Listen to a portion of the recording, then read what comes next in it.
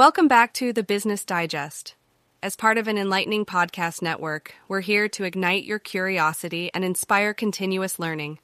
Join us as we explore the vast universe of business, unveiling a new, hand-picked, bite-sized gem of journalism in each episode. Today's episode is brought to you by Blogcast, your personalized audio feed available on iPhone and Android. In today's episode, we explore the ever-evolving world of the Metaverse and the booming trend of non-fungible tokens, NFTs. However, our featured article by Stephen Moore suggests that this hype may be short-lived, as the world begins to grow weary of the endless stream of digital apes and virtual assets. Is the Metaverse and NFT boom about to go bust? Let's dive in. The Metaverse and NFT boom is about to go bust. The world is already getting bored of the apes. Written by Stephen Moore.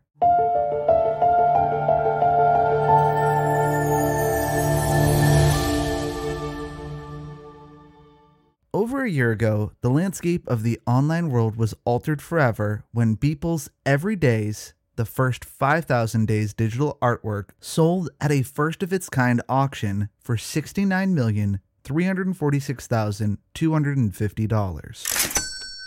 While digital art wasn't a new concept, the medium had struggled to establish itself because the ease of duplication, right-click, copy, made it near impossible to assign ownership and value. But the arrival of NFTs and blockchain technology finally enabled collectors and artists to verify the rightful owner and authenticity of digital artworks.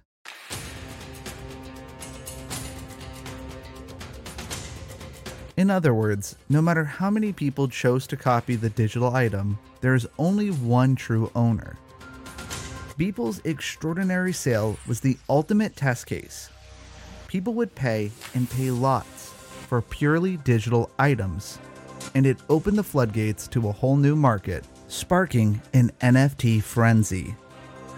The biggest craze was JPEG images that could be used as social profile pictures.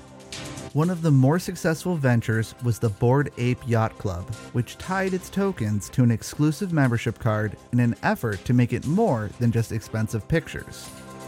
Some apes have sold for over $3 million.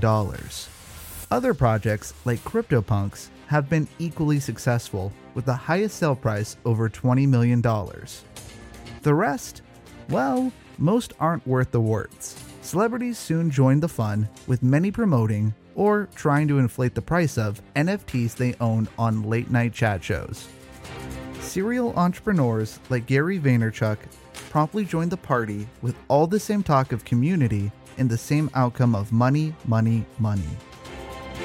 Alongside the NFT boom was its counterpart, the Metaverse, which many believed or prayed would be the digital playground to use these NFTs, whether through avatar skins, items, or interacting in exclusive online communities. Mark Zuckerberg saw an opportunity to lead the way, rebranded Facebook into Meta, and declared that the Metaverse is just going to be a big part of the next chapter for the way the internet evolves after the mobile internet. In a recent earnings report, Meta revealed that the company had already blown $10 billion to pursue this dystopian dream and expected to burn through plenty more. Like Beeple, Meta put the Metaverse terminology into the public eye, and companies were eager to jump in. McDonald's filed patents for a virtual restaurant.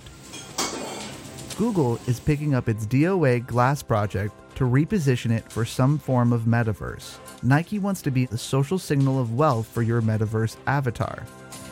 The list goes on and on. The boom is on the verge of a bust. But 12 months in, the new digital future hasn't quite played out as planned. Since the end of January 2022, interest in both products has rapidly declined, with all signs pointing to a crash.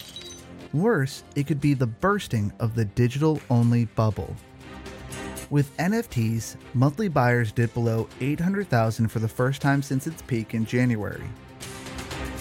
The average NFT price fell from $6,800 in January to $2,000.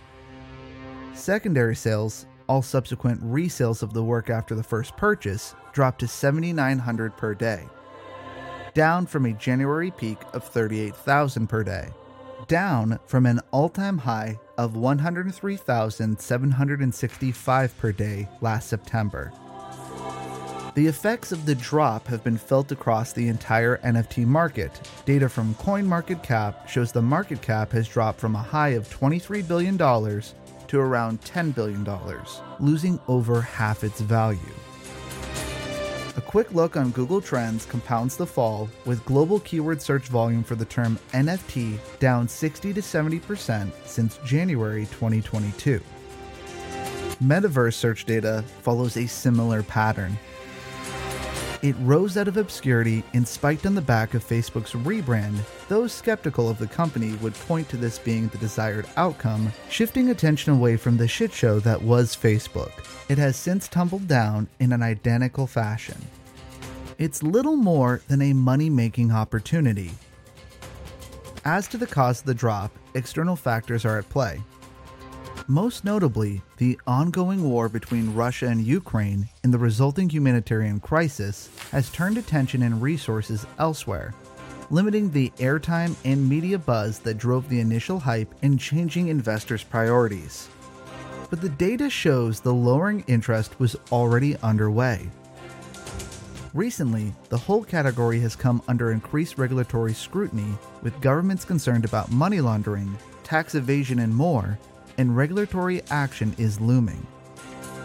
Then there's the steady stream of scams and frauds that have infested the community and the lack of protection an individual has when they lose out.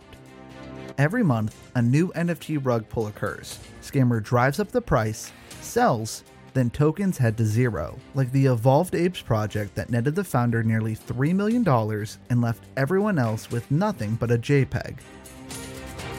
They are so common that Gizmodo is now keeping a monthly track of NFT scams. But most of all, companies and creators touting NFTs in the metaverse are yet to find worthwhile use cases for them, and the public is starting to see through the self-fulfilling hype. NFT creators promise games and clubs and communities that never materialize because reasons.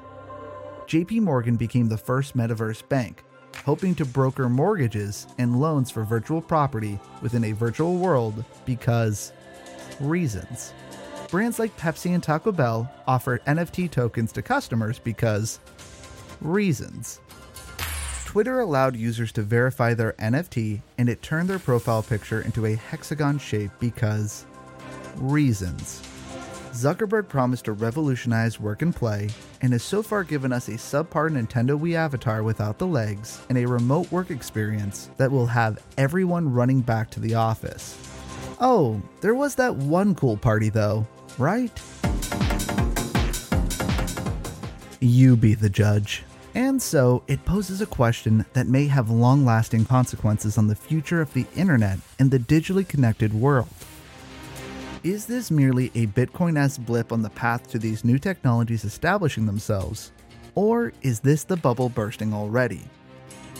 Of course, these technologies will stick around and might one day establish themselves and become the building blocks of the new decentralized internet they champion so hard. But at present, they are a pointless, expensive, resource-sucking result of capitalism gone mad. The words of Amanda Yo from a Mashable article published just before Beeple's sale that started it all hit the digital nail on the digital head. We don't need NFTs. We don't benefit from NFTs. The only anemic value gained upon purchasing an NFT is the ability to truthfully say, I own this NFT. A sentence with so little significance, it's laughable. Blogcast. If you enjoyed this, you may also like our other podcasts, The Psychology Digest, The Technology Digest, The Self-Improvement Digest, and Daily Business News. Stay curious, stay inspired, and thanks for listening.